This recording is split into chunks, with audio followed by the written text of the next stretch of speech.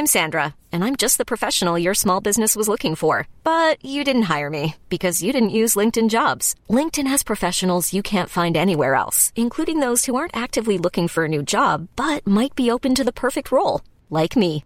In a given month, over 70% of LinkedIn users don't visit other leading job sites. So if you're not looking on LinkedIn, you'll miss out on great candidates like Sandra. Start hiring professionals like a professional. Post your free job on linkedin.com/achieve today. Hi, this is Craig Robinson from Ways to Win, and support for this podcast comes from Invesco QQQ. Invesco QQQ is proud to sponsor this episode, and even prouder to provide access to innovation for the last 25 years. Basketball has had innovations over the years, too. We're seeing the game played in new ways every day. Learn more at Invesco.com/QQQ. Let's rethink possibility. Invesco Distributors, Inc.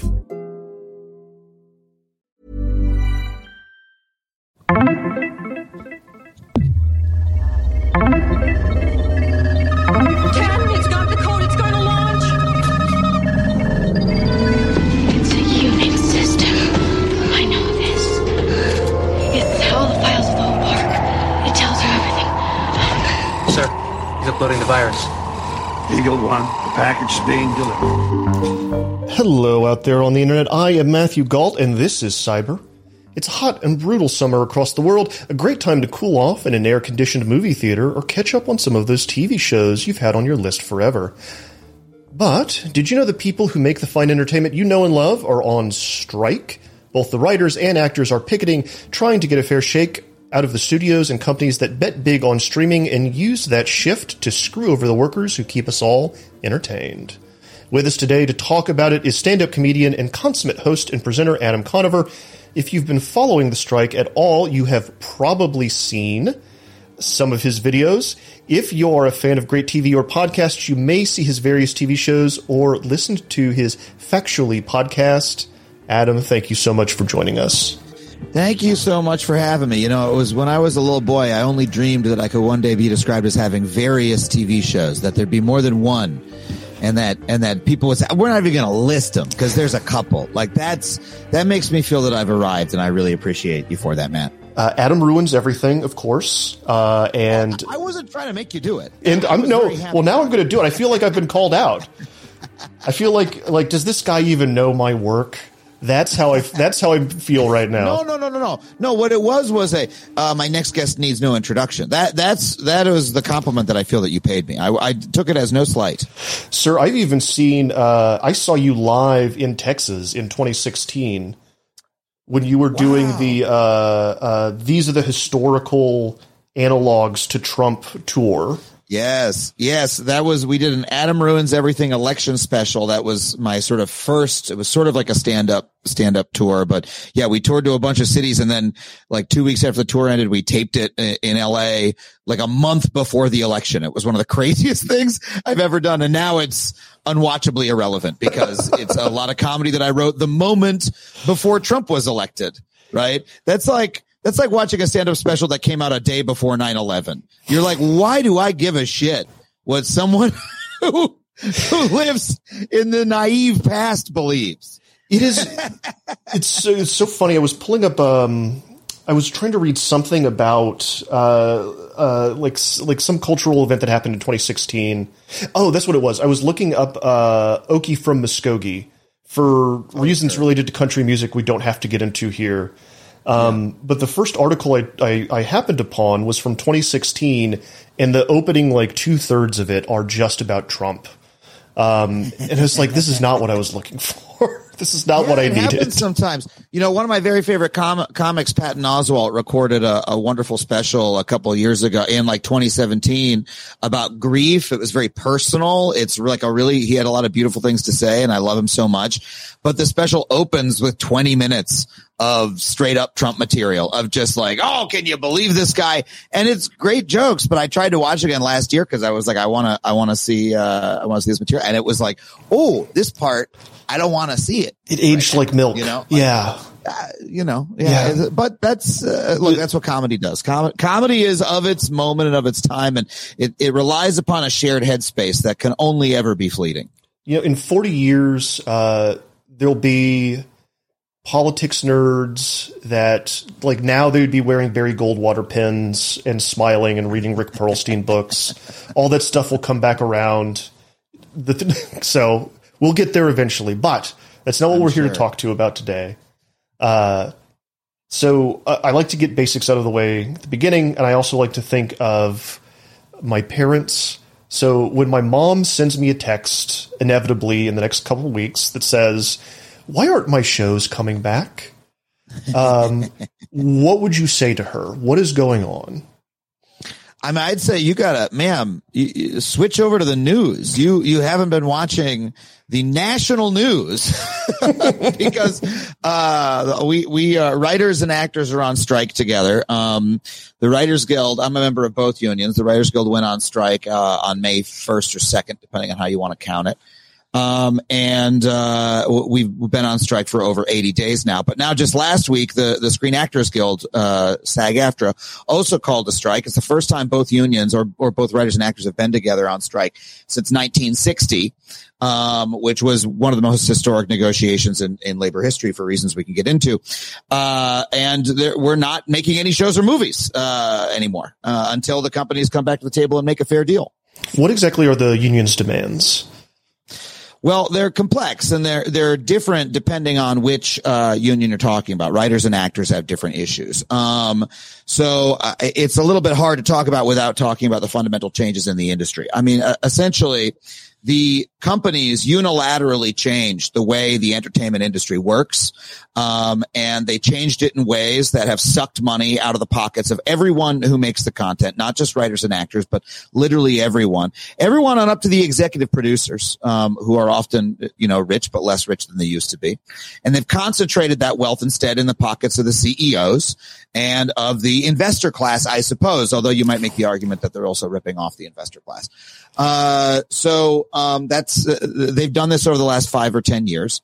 They've done it, by changing the business and also by exploiting loopholes in our contracts or creating loopholes, frankly, that undermine our wages and working conditions, that make our work more precarious and make us less well paid for doing so. And there's multiple examples that I could get into, but that's the general pattern. And so we are fighting for contract provisions that will reify certain things into our contract that companies are trying to end, such as the writer's room, that will add additional protections.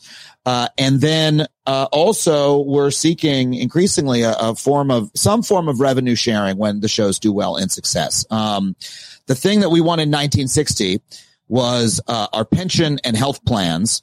And then also the existence of residual payments, which are payments that in linear television and in film you receive every time the material that you created is run. That doesn't exist in streaming. And so one of the things that we are asking for is participation in the same way. A new form of participation for a new media, but something that means that when they make money, we make money. I want to back way up. There's been some reporting on this recently. Like, I think the Brian Merchant article in LA Times that you're interviewed in came out today. And I think this is a really interesting the economics of what's going on, I think, is a really interesting aspect of this, and it's incredibly important to understanding why this is happening. I think has been not talked about quite as much. And it's all tied into all this stuff we talk about on Motherboard all the time. So for the last 20 years, we've lived in this wonderful world of zero interest rates, effectively, for a lot of businesses, and at the same time, these tech revolutions, we're told. One of those revolutions being streaming, of which Netflix was the primary benefactor and also the chaos agent that pushed everything forward. But we're in this world where the interest rates are going up, things aren't looking as wonderful and rosy as they once did, and maybe these streaming services weren't actually making as much money as we thought they were. Maybe the economics of this doesn't work out. I think you told Merchant that Netflix has been lying to us and to Wall Street for years. Is that right? Yes, that's the case. Although this is a nuanced argument, because if you make it the wrong way, you can accidentally end up repeating what is frankly company propaganda. Here's what happened. Netflix fundamentally lied to the public. They created a false expectation of what they could provide.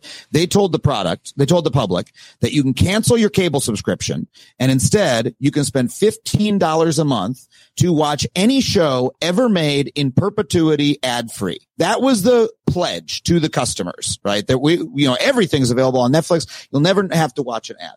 Now, that is not a business model for an entire industry, right? It might be a scaled down version of that might be a business model for a single company, such as HBO, right? HBO's plan, you can watch as much as you want. There's never an ad. It's $15 a month. They don't claim to have every piece of content ever made, but it does semi-work.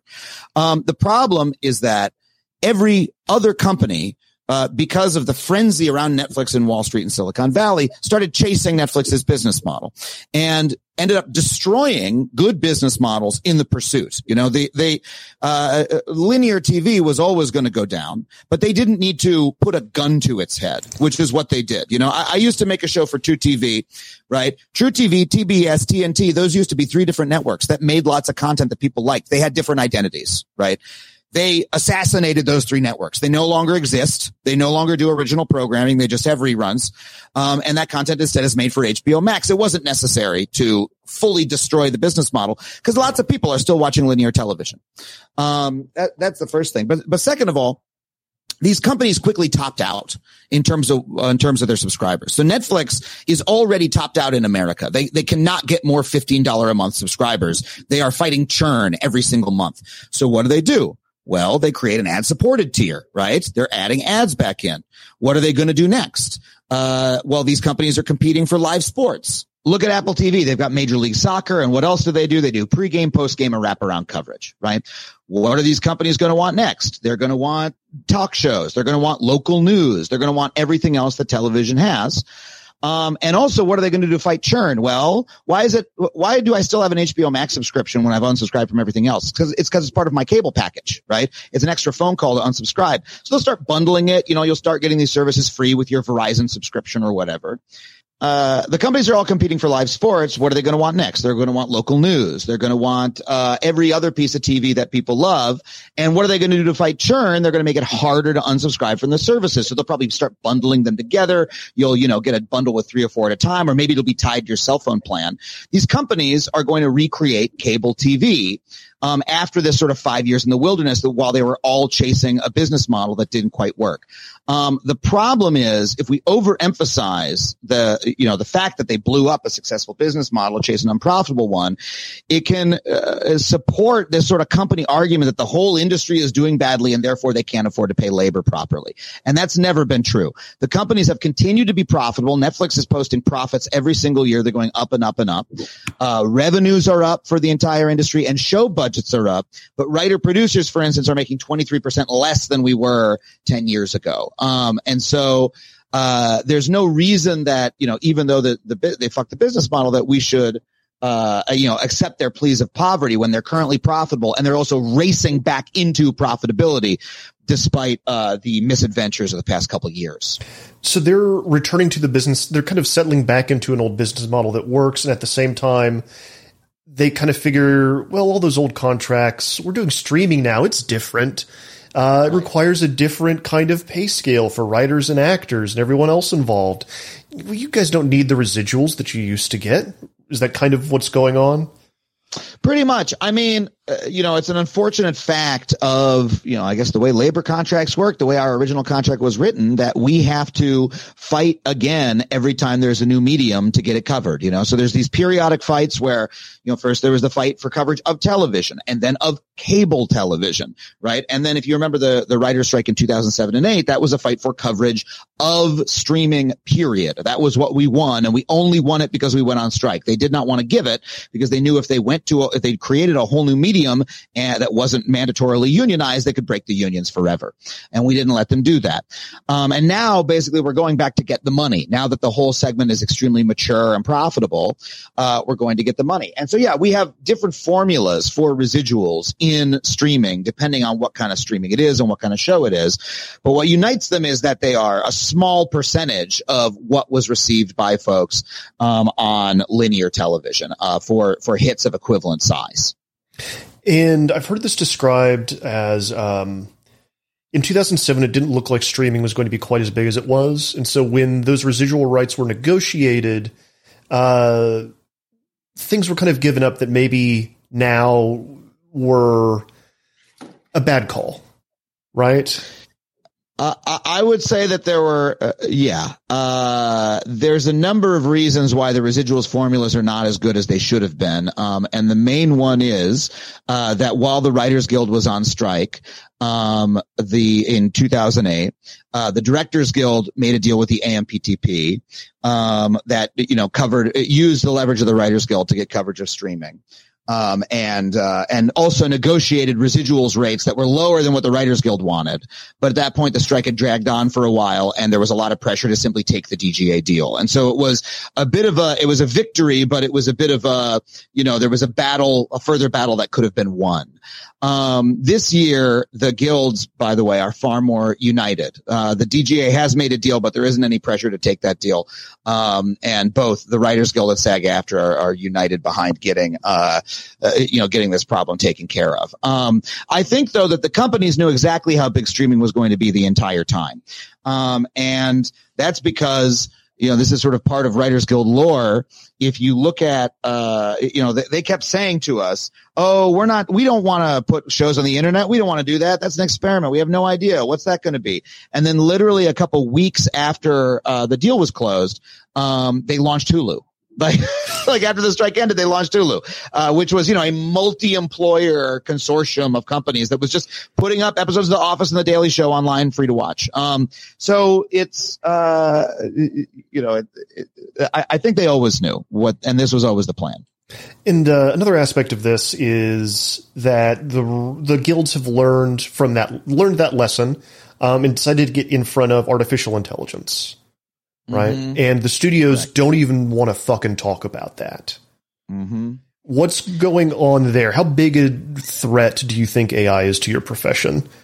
So first of all, I'd like to flag that AI is a marketing term that describes a loose bundle of technologies at best, but more likely now just means any tech guy who wants you to do what he says. Right, will say that he has AI and it's getting so good and it's getting even better every day. And so it's going to take your job unless you do what I tell you to do. Right. But we're talking about multiple technologies, some of which are frankly just good VFX. Right. So let's talk about that piece. Actors are in fact under threat from the technologies that are being labeled AI. These are technologies that allow someone with a piece of software to duplicate the performance or likeness of an actor without the consent of that actor. There's been a specific example of this where Apple used voice prints of SAG-AFTRA audiobook narrators to narrate new audiobooks without paying them additionally. And they did this under, there's one of those clauses in the contract. We own the rights to your performance in all media, future or universal throughout the known, millennia or whatever, throughout the multiverse. Like this is like sort of boilerplate stuff. And they said, because of that, we get to own your voice print, right? And this was the sort of canary in the coal mine for SAG-AFTRA going, holy fuck, we need to take care of this right now. And so, there are real concerns. One of the AMPTP's actual proposals that they thought was like a compromise proposal to SAG-AFTRA was that background actors would be paid half a day or a day's wages, be scanned into a so-called AI, and then that likeness and performance would be usable by the company in perpetuity, long after the background actor is dead. For, a couple $100, they would get to own this. It was $187, I think. There you go. $187. And let's be clear. They probably did this because they thought that SAG-AFTRA would not stand up for background actors because background actors are some of the lowest paid members of the guild. However, background actors are a very important part of SAG-AFTRA constituency, and it's something that you can make a living at. It's not a great living. It's but it is, it is honest work. These are professionals who know how to take instructions, know how to deal with the camera, etc. It takes skill and experience to do it. And the union said fuck you, and repeated that at a press conference, that proposal, and folks were so offended it sort of went viral in the news coverage. So that is a real threat to actors that they need taken care of. Now, I think the threat to writers is a little bit different, and this is kind of my own personal opinion, my own analysis of this. But when we're talking about AI with writing, we're talking about large language models, and large language models are a specific piece of technology that do one specific thing, right? What a large language model does is you put words in one end, and it gives you words out the other end that look like a plausible response to the words that you put in, right, as best it can. And it does this by ingesting huge amounts of material and making something that resembles, the melange that it sucked down. That is not writing, right? And the reason that's not writing, I'm not going to say it's the spark of creativity or any of that bullshit. It's because it's literally not what a writer does. A writer literally does not simply output text. Being a writer, at least in our industry, and Matthew, you're a writer too. I think you probably have your own version of it, but this is for being a writer in our industry. It means taking the national mood and having, a thought that here's something that this speaks to, right? It involves making a convincing argument to an executive about why your idea is going to be successful.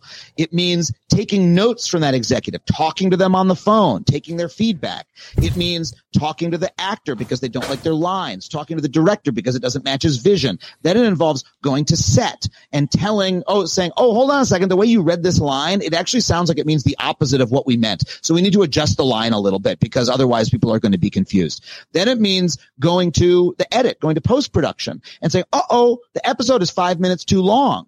And so what 5 minutes can we cut out where the episode is still going to make sense? Oh, here's what we can do. We can write a little line of ADR dialogue for the actor to read later, and that'll sort of cinch everything up and the whole thing will be intelligible if we do it that way.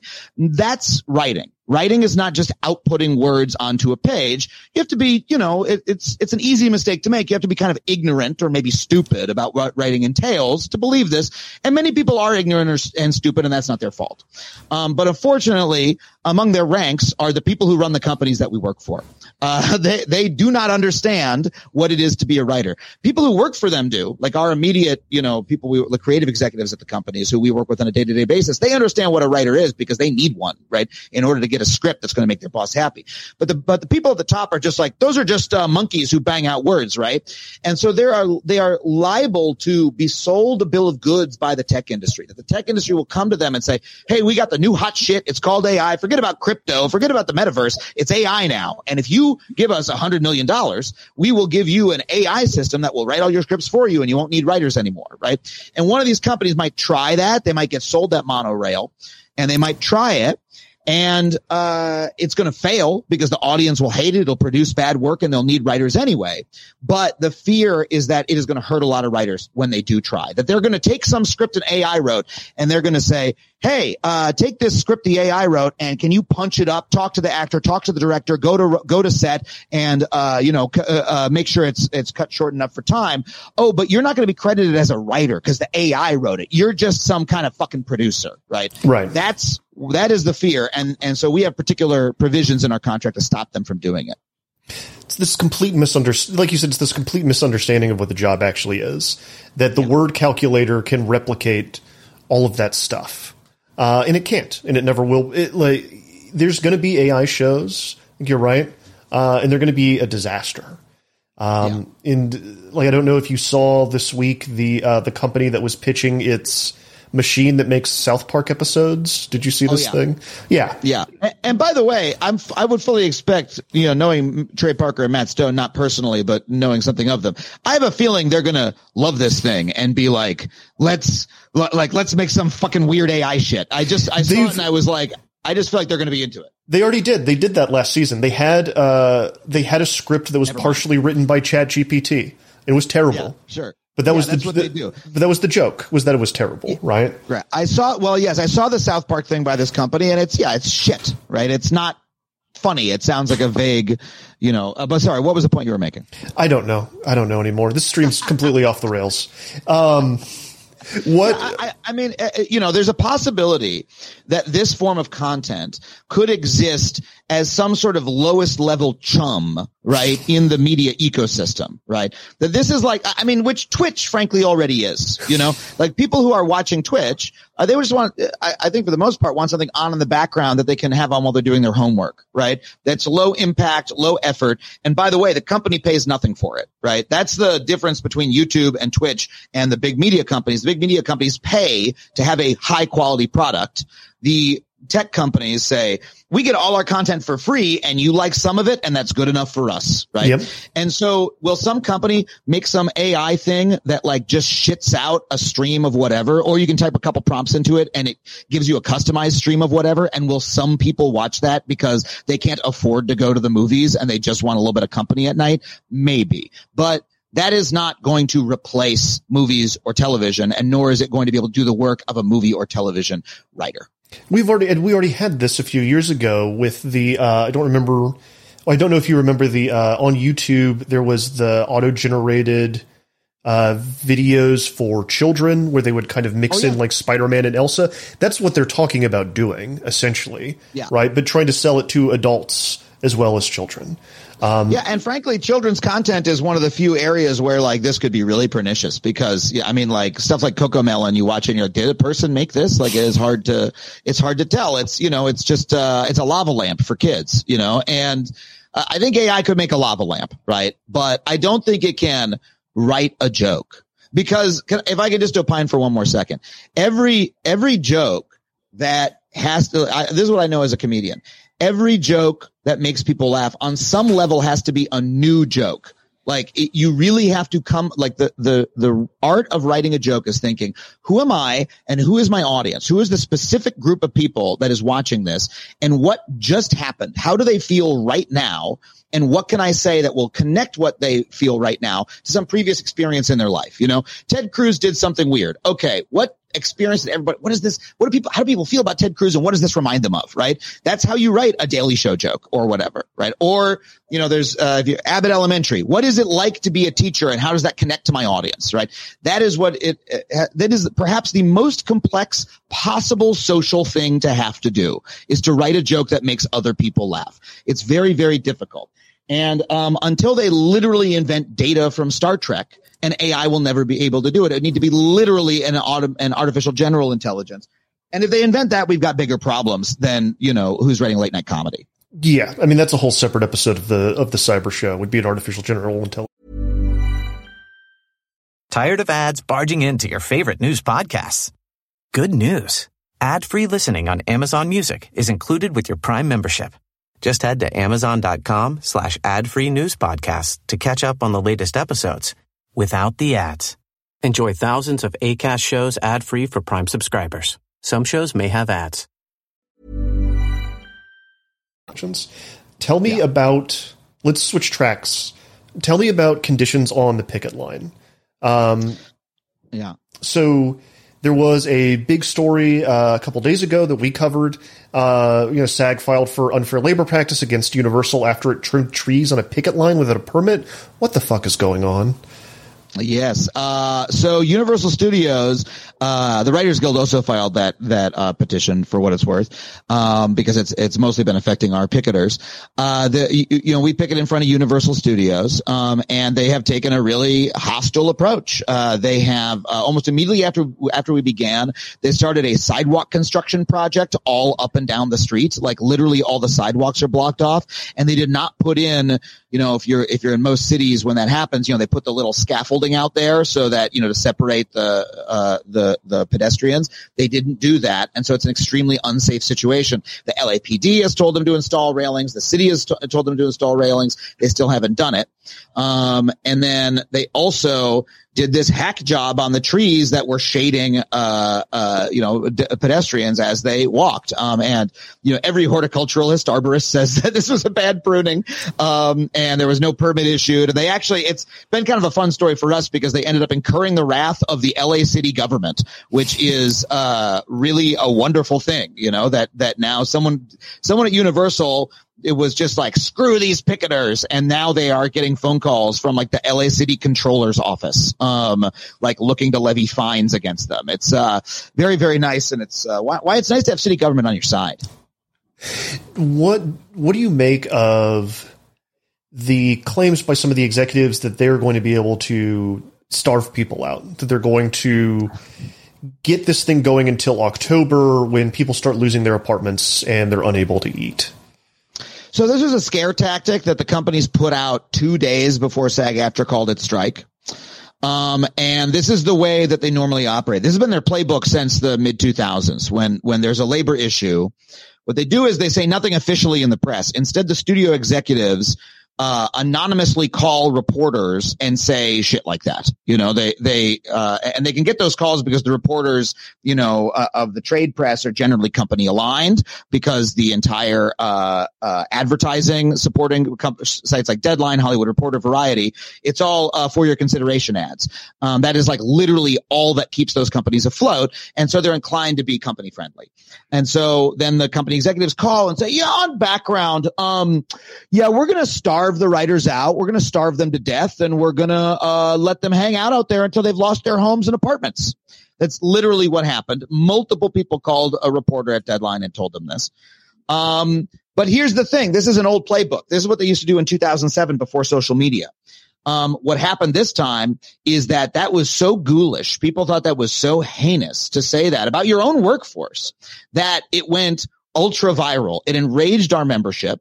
It enraged the membership of other unions because they said they wanted to starve us out because they thought that the other unions would take too much solidarity and strength if we were to win. It produced an outpouring of public support for the Guild. Like, we raise money for a fund called the Entertainment Community Fund, which is a longstanding nonprofit here in LA and in New York that, helps, writers and actors and crew members who are on hard times, especially during an event like a strike. So we're raising money for them. That fund got an outpouring of donations after this article dropped because people were so horrified because these companies were literally saying they wanted to make us homeless. And so it was a major miscalculation on their part. And so that's mostly what I do is I laugh at it and I say they fucked up by saying that because it only strengthened our resolve. Another aspect of this I think is pretty interesting, and I wanted to get your opinion on, is this rise recently in the last 10 years or so of influencers, and the kind of the replacement or the shifting of the culture from commercial actors to companies using influencers. And, we also saw it kind of tangential to this. We also saw Disney for its Haunted Mansion premiere parading cosplayers down the red carpet for that event because part of the strike is actors can't promote any work. Correct. If you're a cosplayer or an influencer, and you're working right now, are you a scab? Look, this is an area where, SAG-AFTRA put out guidelines about, what they're asking influencers to refrain from. It's a little bit fast moving. They've been updating the guidelines, right? And I want to be clear about something. Scab is the strongest word in the labor vocabulary. It is something that we do not use lightly. Sometimes people overuse it to mean anybody who does anything, not supporting a union. And that's not the case. A scab is someone who takes the job of a striking worker. Frankly, I think that scab may be a little bit strong for, some people there are people throwing the word around on social media in ways I don't like, right? Okay. Saying, if a podcaster is doing a critical episode about a movie that recently came out, that is scabbing, or that reviewing films is scabbing. I don't believe it is. I think that, for influencers who are listening to this, you should be consulting with SAG-AFTRA about the particular thing that you're looking to do, and you should be making your own decision about your own comfort level and what you think is supportive and what is not. I think what the main thing the union wants to avoid is exactly what you're talking about, is companies going to the influencers and paying them money to promote the films. right? Doing a brand deal with them because they cannot get, hey, here I am at the Oppenheimer premiere with my pink shit, and thank you, Barbie, for all the free swag and the $5,000, right? If you do that kind of work, you're violating SAG strike rules. And if you're not a member, the penalty is that they won't allow you admission into SAG in the future, which would affect your ability to take actual acting roles, if that is something that's a goal of yours. And not just acting, but also appearances of any kind. Like hosting a television show or whatever. So I would advise not doing it. If you are a mutual friend of ours at a podcast that reviews older pieces of media that one of our companies make, reached out to me and said, "Hey, do you think we should stop doing our podcast?" And I was like, I think this is probably between you and your conscience, and what your audience thinks is okay, honestly. And in between there's a lot of gray, and you have to look for it yourself. But the primary rule is, do I feel that I am doing the work of somebody who's on strike? That is the difference between scabbing or not. And you, by the way, you may not feel that you are, and you might be actually doing it. That's the long answer to what's a pretty complicated question. Yeah, no, I think that's, and then we're thinking about doing like a whole episode just about this. But I kind of wanted to pick your brain about it, because we have seen some influencers have already come out and said, like, hey, we were offered this. We're not taking any of this kind of work anymore, solidarity. But, we are also seeing influencers that are going to the Barbenheimer premieres and have taken the pink swag. So it's a nuanced, gray, strange world that we're living in now, right? It is. And so, like, this is, I feel like this strike that we're seeing is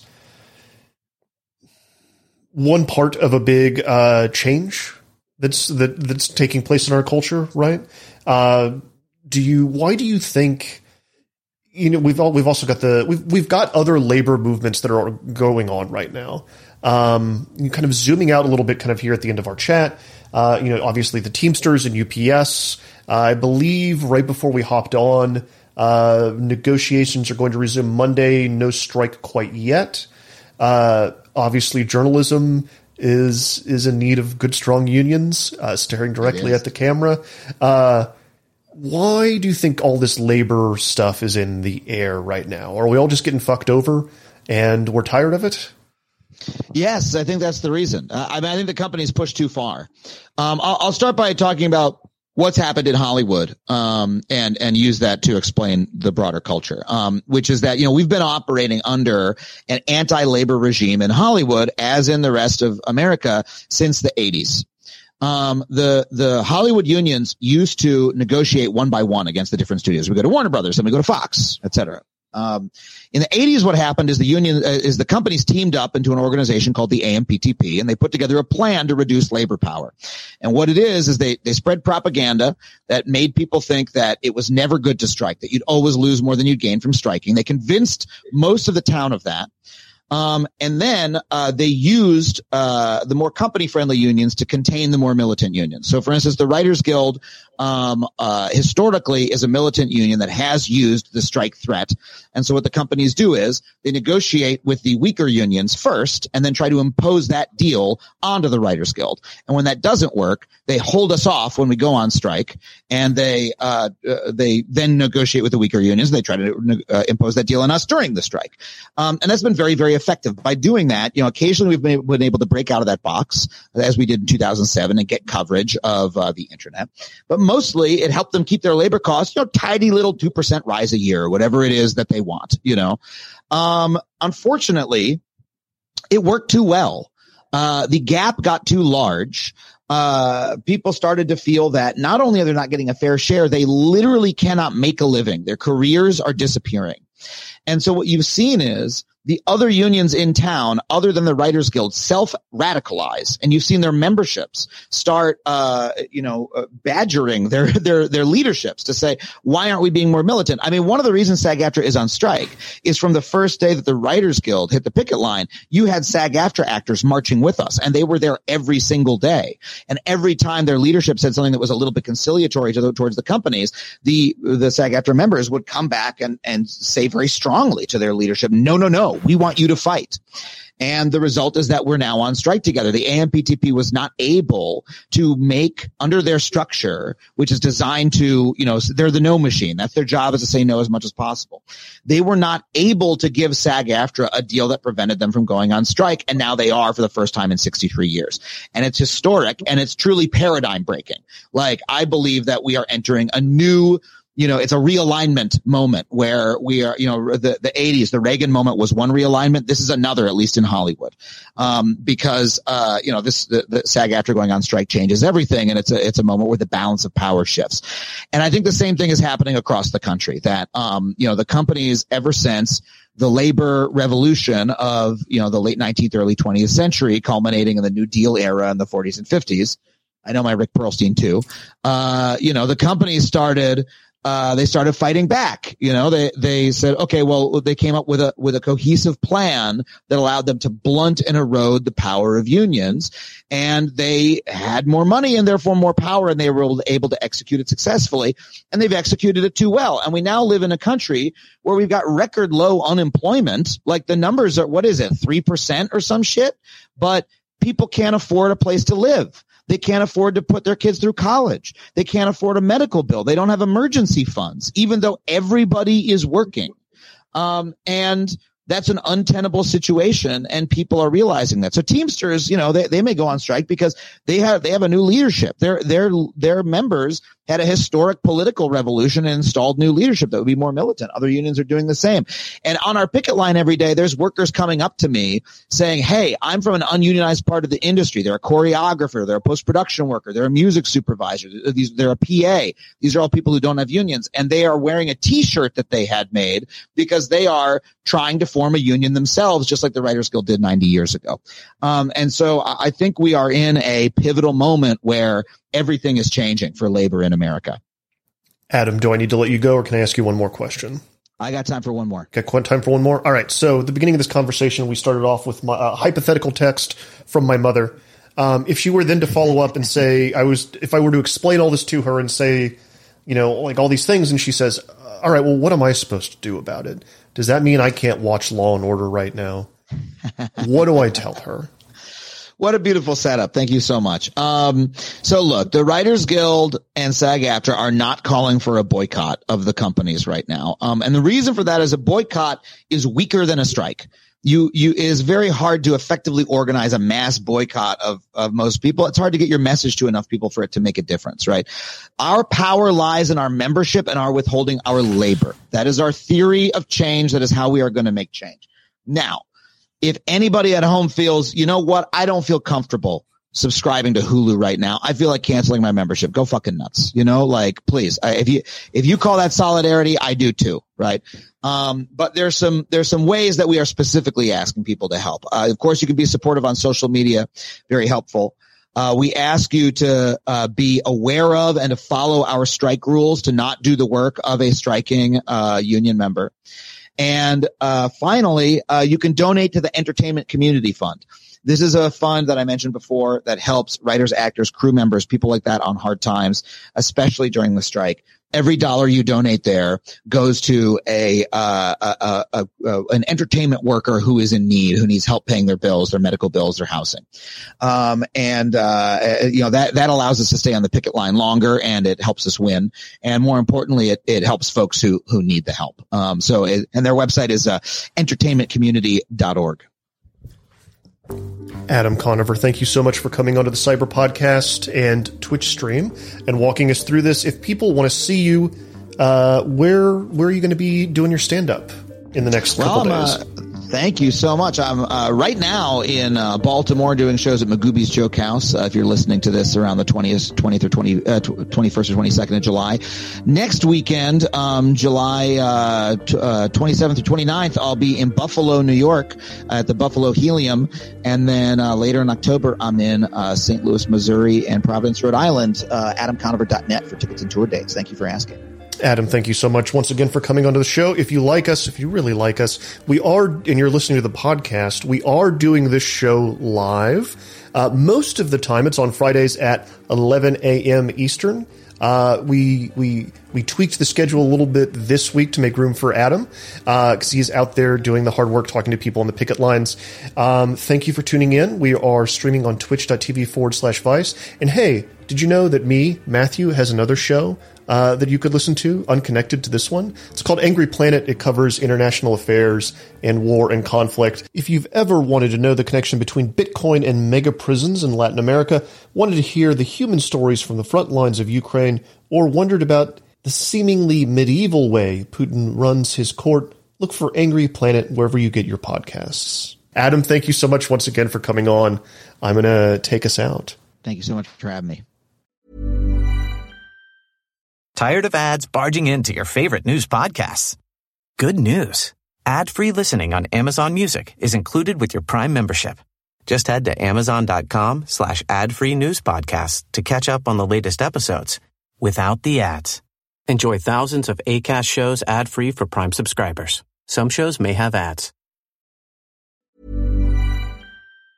Planning for your next trip? Elevate your travel style with Quince. Quince has all the jet-setting essentials you'll want for your next getaway, like European linen, premium luggage options, buttery soft Italian leather bags, and so much more. And it's all priced at 50 to 80% less than similar brands. Plus, Quince only works with factories that use safe and ethical manufacturing practices. Pack your bags with high-quality essentials you'll be wearing for vacations to come with Quince. Go to quince.com/trip for free shipping and 365-day returns. Hi, I'm Daniel, founder of Pretty Litter. Did you know cats tend to hide symptoms of sickness and pain? I learned this the hard way after losing my cat, Gingy. So I created Pretty Litter, a health monitoring litter that helps detect early signs of illness by changing colors, saving you money and potentially your cat's life. Pretty Litter is veterinarian developed, and it's the easiest way to keep tabs on your fur baby's health right at home. Go to prettylitter.com and use code ACAST for 20% off your first order and a free cat toy. Terms and conditions apply. See site for details.